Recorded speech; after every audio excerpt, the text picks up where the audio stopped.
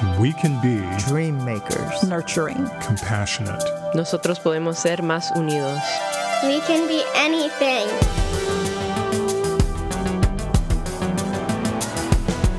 I'm Grant Oliphant. This is We Can Be.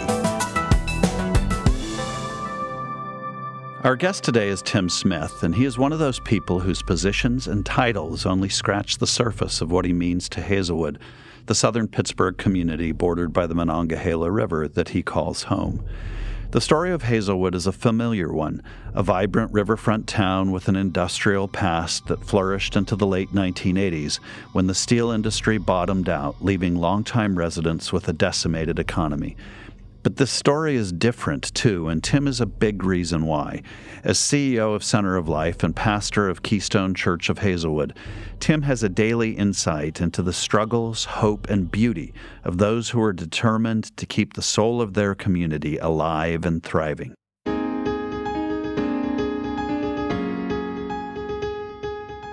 I took my two sons to Home Depot to get some blue paint. Took it home. And when I opened it up, and it was white at the top. And it was white at the top because we didn't have it shaken. And so I said, look, guys, we didn't have it shaken, but I got these little wooden sticks, and we're going to stir it up. And so you start stirring, you get a little gray, you get another little color. Next thing you know, you get that brilliant blue just pops up,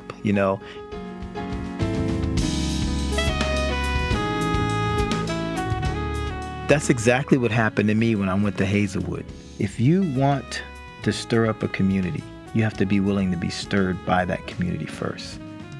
I'm telling you, Hazelwood has stirred me up in many ways. I mean, things that I thought I was right about, I found I was so wrong. My perspective on things, my perspective on poverty, my perspective on illiteracy changed by sitting at the dinner table with so many of my friends and families in Hazelwood. They taught me, and it was the stuff of life. Grant, it was just the stuff of life, man.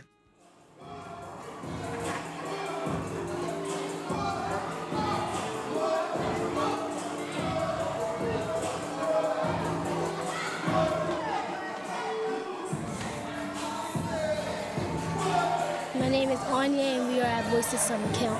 Kaylin, I live in Hazelwood. I live in Hazelwood too. On Fridays, you go to field trips. Wednesdays, you go to the spray park, and we learn in the morning. My favorite thing about Voices Camp is the teachers, because they help me with my anger, and they help me when I'm upset. I like the summer camp. It's a lot of fun. And that's it. You have been a friend and a colleague for a lot of years now and occupy a key position in one of Pittsburgh's neighborhoods that seems poised for transition. You started a ministry there. You operate a program in the community called Center of Life, where you work with kids and you connect them with the arts. You also do extensive community building. Tell us, through your own words, what is it that you do? When I got into Center of Life, I made up these cards. And on the card, it said, if you want to see lives change for the better, you have to be willing to be there when it happens. Whatever it takes, however long it takes. And that was just a personal message from me to me. I love the work. The hard part is realizing that I have to do it. I wished I didn't have to do some of the things that I have to do. Because it's hard? Not because it's hard, because it's not right for people to be in some of the conditions that I see. It's not fair for people to live below or at the poverty level. It's not fair for people to be uneducated. It's not fair for them not to be able to have their own home and control their own economy. So the work that I do, not that I don't want to do it, but the hard part is it has to be done. And that's why I'm still in Hazelwood today.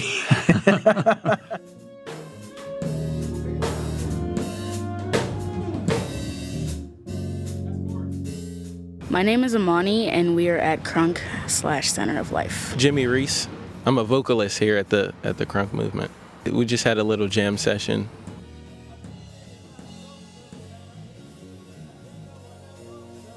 Crunk is a micro-enterprise run through Center of Life. We do shows for the community on Thursdays. They're free. We do a lot of stuff around the community just to keep Hazelwood booming, I guess. Crunk to me is, it's a way of expressing myself through something that I love to do. Like what Crunk stands for, creating realistic, universal, new school knowledge. It's important that we take the knowledge, we internalize it, we interpret it, and then we make music based off of what we're doing. We try to talk about what's going on in the community and around the world and stuff like that, because even though we're artists and we're not exactly political activists, we still want to broadcast what is going on for us, like in our homes and in our community, especially the Black community, because if you're not saying anything about it, it's almost like you don't care.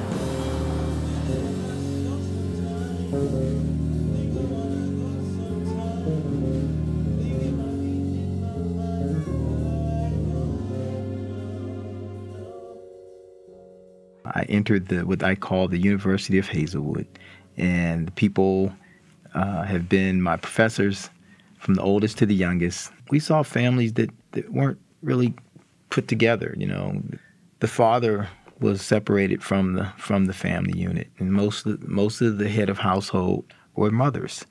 We saw people who either were undereducated or uneducated. We saw people who were underemployed or unemployed.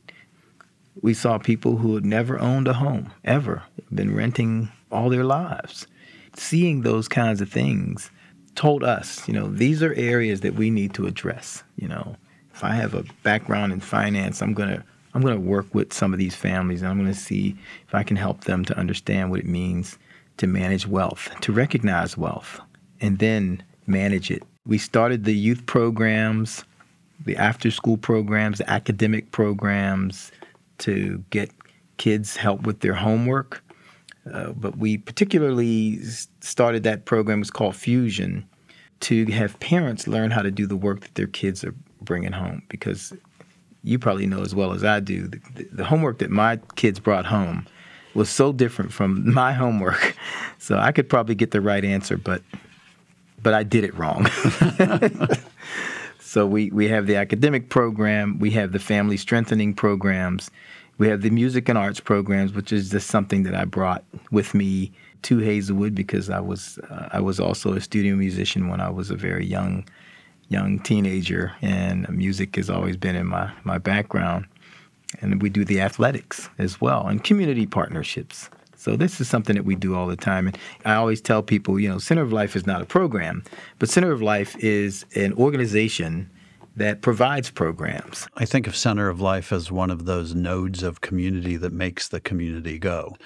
How did you get the idea that a way to help kids in this community was to help them find their creative potential? Well, there's two main things that happened that brought about the jazz and the crunk movement. The jazz piece was my two sons who were toddlers. By the time they were 7 and 8, they were threatening to be musicians. And so I had stopped playing for a long time. Mm-hmm.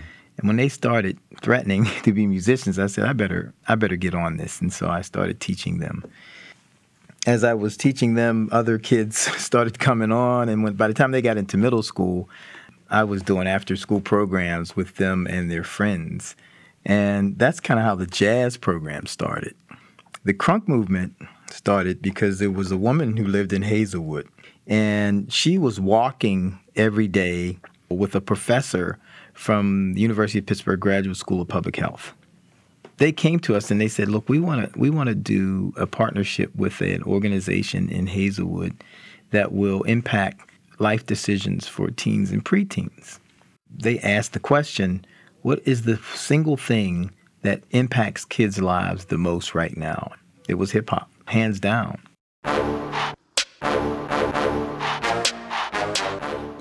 So it was about taking the technical language of the health industry and creating a youth-friendly hip hop language that you could impact the lives of kids with. Yo, see, I heard they been talking about stopping us, melanin popping, they dropping, they locking us, always be knocking us, know they been stalking us. What's on my mind? I can tell you a lot of stuff. Well, just know that I've been through a lot of stuff now. I'm so super, I live in Metropolis. Don't be so us and it's not enough. She working hard, but it's not enough. They live in lost, but it's not enough. Not enough. Not enough. You working shifts and it's not enough. I'm out doing this and it's not enough. And we making hits, but it's not enough. Not enough. There is this national conversation going on at the moment about bringing back steel, which clearly isn't going to happen in Hazelwood. It was known as a mill town. Now, it was the location of a major steel mill, but I am curious, the memory of that is still around in the community. What was it like for you when the mill closed in 1998? People were losing their jobs.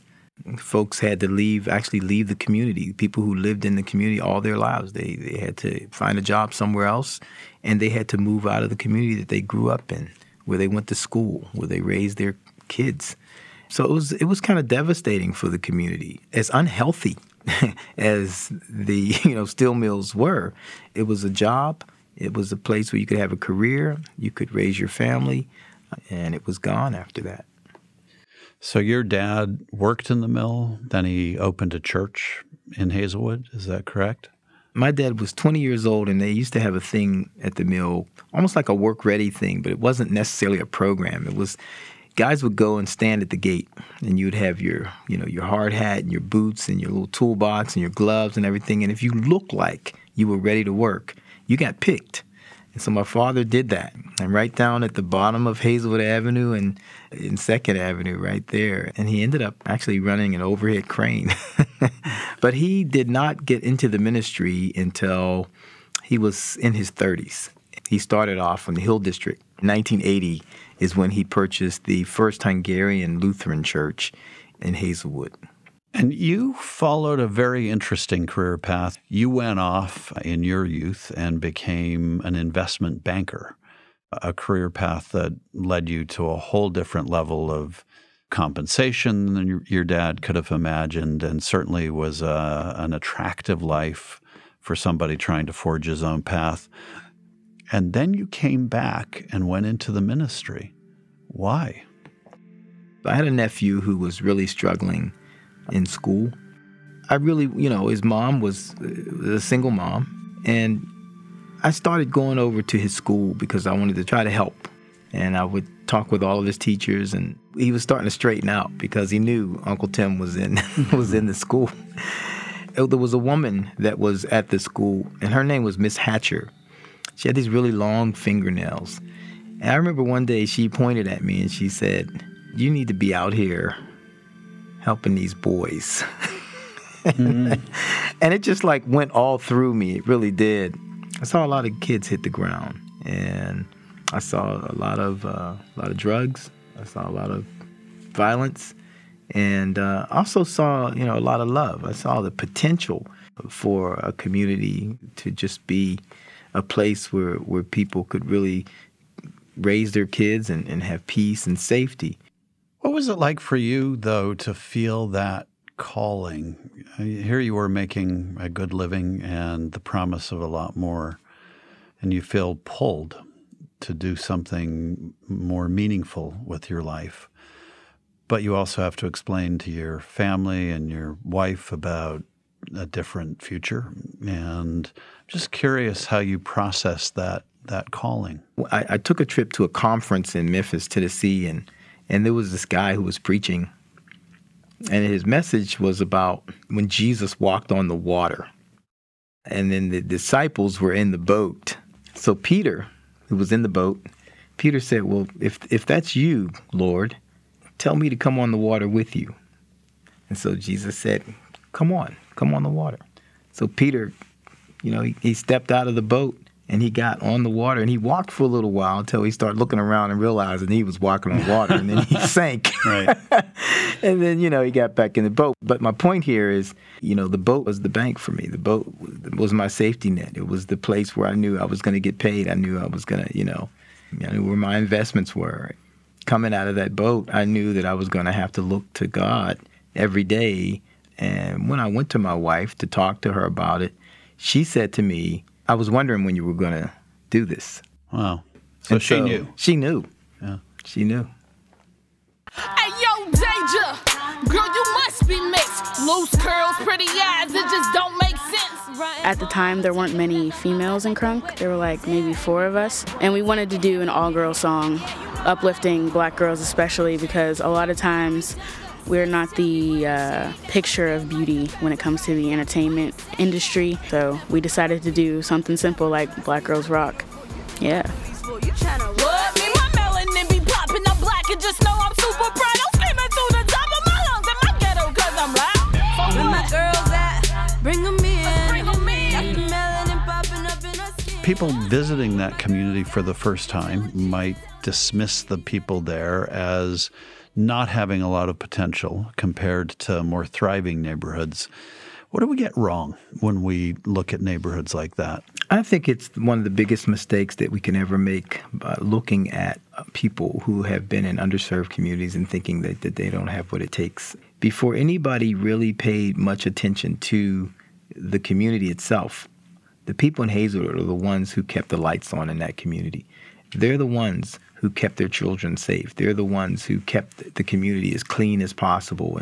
And so we're trying to show everyone how powerful and how smart, and how ready the people in the community are to affect change in their own communities.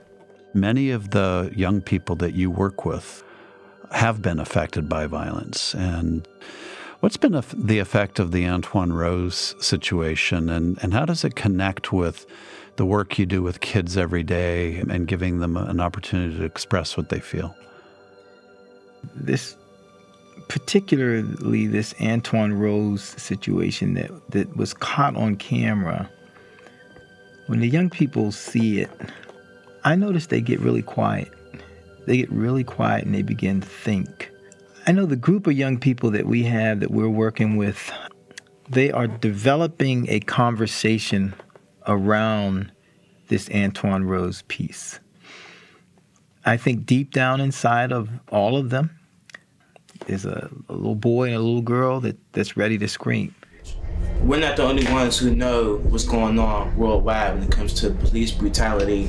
Us making the song was like, okay, we're going to talk about this, we're going to conquer this, we're going to talk about these subjects. It is in everyday music, but it's not. You got Kendrick, J. Cole, and a whole bunch of other artists who are touching on the subject, but where's the youth? Where's the young artists talking about it? Fist in the air like the senses, yeah. Fist in the air like the senses, yeah. Fist in the air like the senses, yeah. Fist in the air like the senses, yeah. Fist in the air like the senses, yeah. Fist in the air like the senses, yeah. Fist in the air like the senses, yeah. Fist in the air like the 60s, stuck in the past. They haven't protested my city. How long will it last? They're killing my people on camera. Who's gonna police the police? Nobody's protecting the streets. And I hate to ask the question, but Fox News loves to make a big deal of this. It comes up every time there's a shooting in the black community. It's a subtext in every blue on black shooting, that the real problem is in the black community with black people killing black folks. But I'd like you to just debunk the idea that that's the issue we should be focusing on. Oh, it's definitely not the issue that we should be focusing on, because we have to go. You can't skip over the facts to get to the facts. Economic discrimination is not a protected class. A black man is a protected class, a gay person is a protected class, a woman is a protected class, religion is protected. But economic discrimination is not. Some of these communities have experienced generational economic discrimination and racial. So when you experience that over generations and there's no resources, what you find are people who are hungry and starving for some power and control. People want to be able to control their own lives. They don't want to always be controlled. It's not black on black crime that is the problem. It's the problem that created that problem. It's the problem that caused that problem to manifest itself in our communities. I think that's such an important point for people to understand, because the other is too easy a distraction and forgets the causes of that. As we think about Hazelwood, you've been a huge advocate for community-centric solutions that a community helps to create and to figure out. How did you come to believe that a community has the capacity to solve its own problems? I came to that by living in the community. My wife and I, we moved into Hazelwood. That did it. I mean, you met the people. You started learning from the people. You eat at their tables. You're at the funerals when their loved ones die. You're at their family reunions. You're on the basketball court with them. You're just living life with them. And I mean, I grew up very, very poor, Grant. But I didn't know it. I didn't know I was poor. My mom and dad never told me I was poor. And the fact that I had a really good mom and dad made all the difference in my life. I didn't know I was poor until I got in middle school. When, you're in middle school kids are mean. You discover things when you're in middle school. They'll let you know you're poor, man, But I've met kids in some of these communities who actually feel their poverty. They can feel it. You don't have to tell them they're poor. They can feel that they're poor. 1, 2, 3. Yay!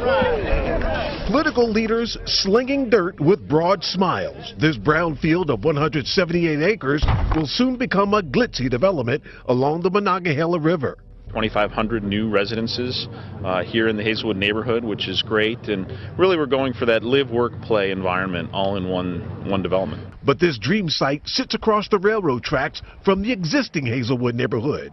So are those residents on the other side of the tracks included in this dream development? 15 years ago, a group of foundations bought the site of the former steel mill in Hazelwood and made a commitment to develop that in a way that would be good for the neighborhood and good for the environment in a way that Pittsburgh had never seen before. The stakes for that feel especially high right now, given that we're seeing gentrification and displacement and kind of mindless development in other areas of the city. And people in Hazelwood are worried about what will happen there. How do you think about that relationship as a key player in the community? Number one, I think it was good that the foundations purchased that land, because had they not, I think we would be in a pretty difficult situation with speculators and with investors. It would be open season on our community. Having the foundations do this, there's a relationship between the community and some of the foundations. And so it's been very helpful that we are able to communicate what the state of the neighborhood is. We're able to talk about what the neighborhood wants, what the people in the neighborhood want. The folks that are managing the site right now are people that we know. They're people that we feel like we can trust. They kind of get who we are, and they get what happens in communities like Hazelwood that have been underserved for so many generations. I think this is unprecedented in Pittsburgh. I've never seen a foundation come into a community, buy 178 acres, and then stay.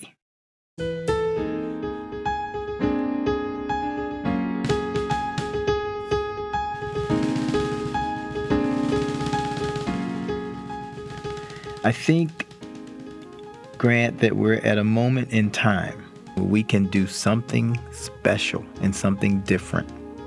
If we don't, the community is going to lose. So what's the right thing then? I think the right thing is always open, honest, and transparent conversation. And I think that with respect to development in a community, the community members have to be, in some ways, the blueprint.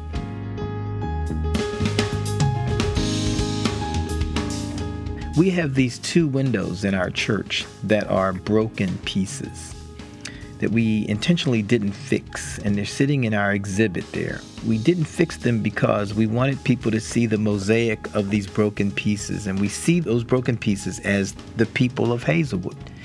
And we're saying to whether it's speculators or developers or foundations or corporations or any businesses that are saying they want to come in and do something in Hazelwood, we're saying you can't paint a true and faithful picture of the future of our community without the broken pieces. You have to have the broken pieces.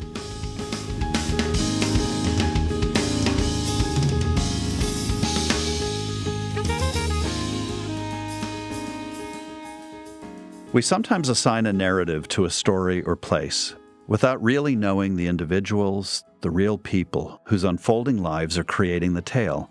Tim has seen the interweaving of these individual lives, both their painful struggles and soaring happiness, into the fabric of a community he clearly loves.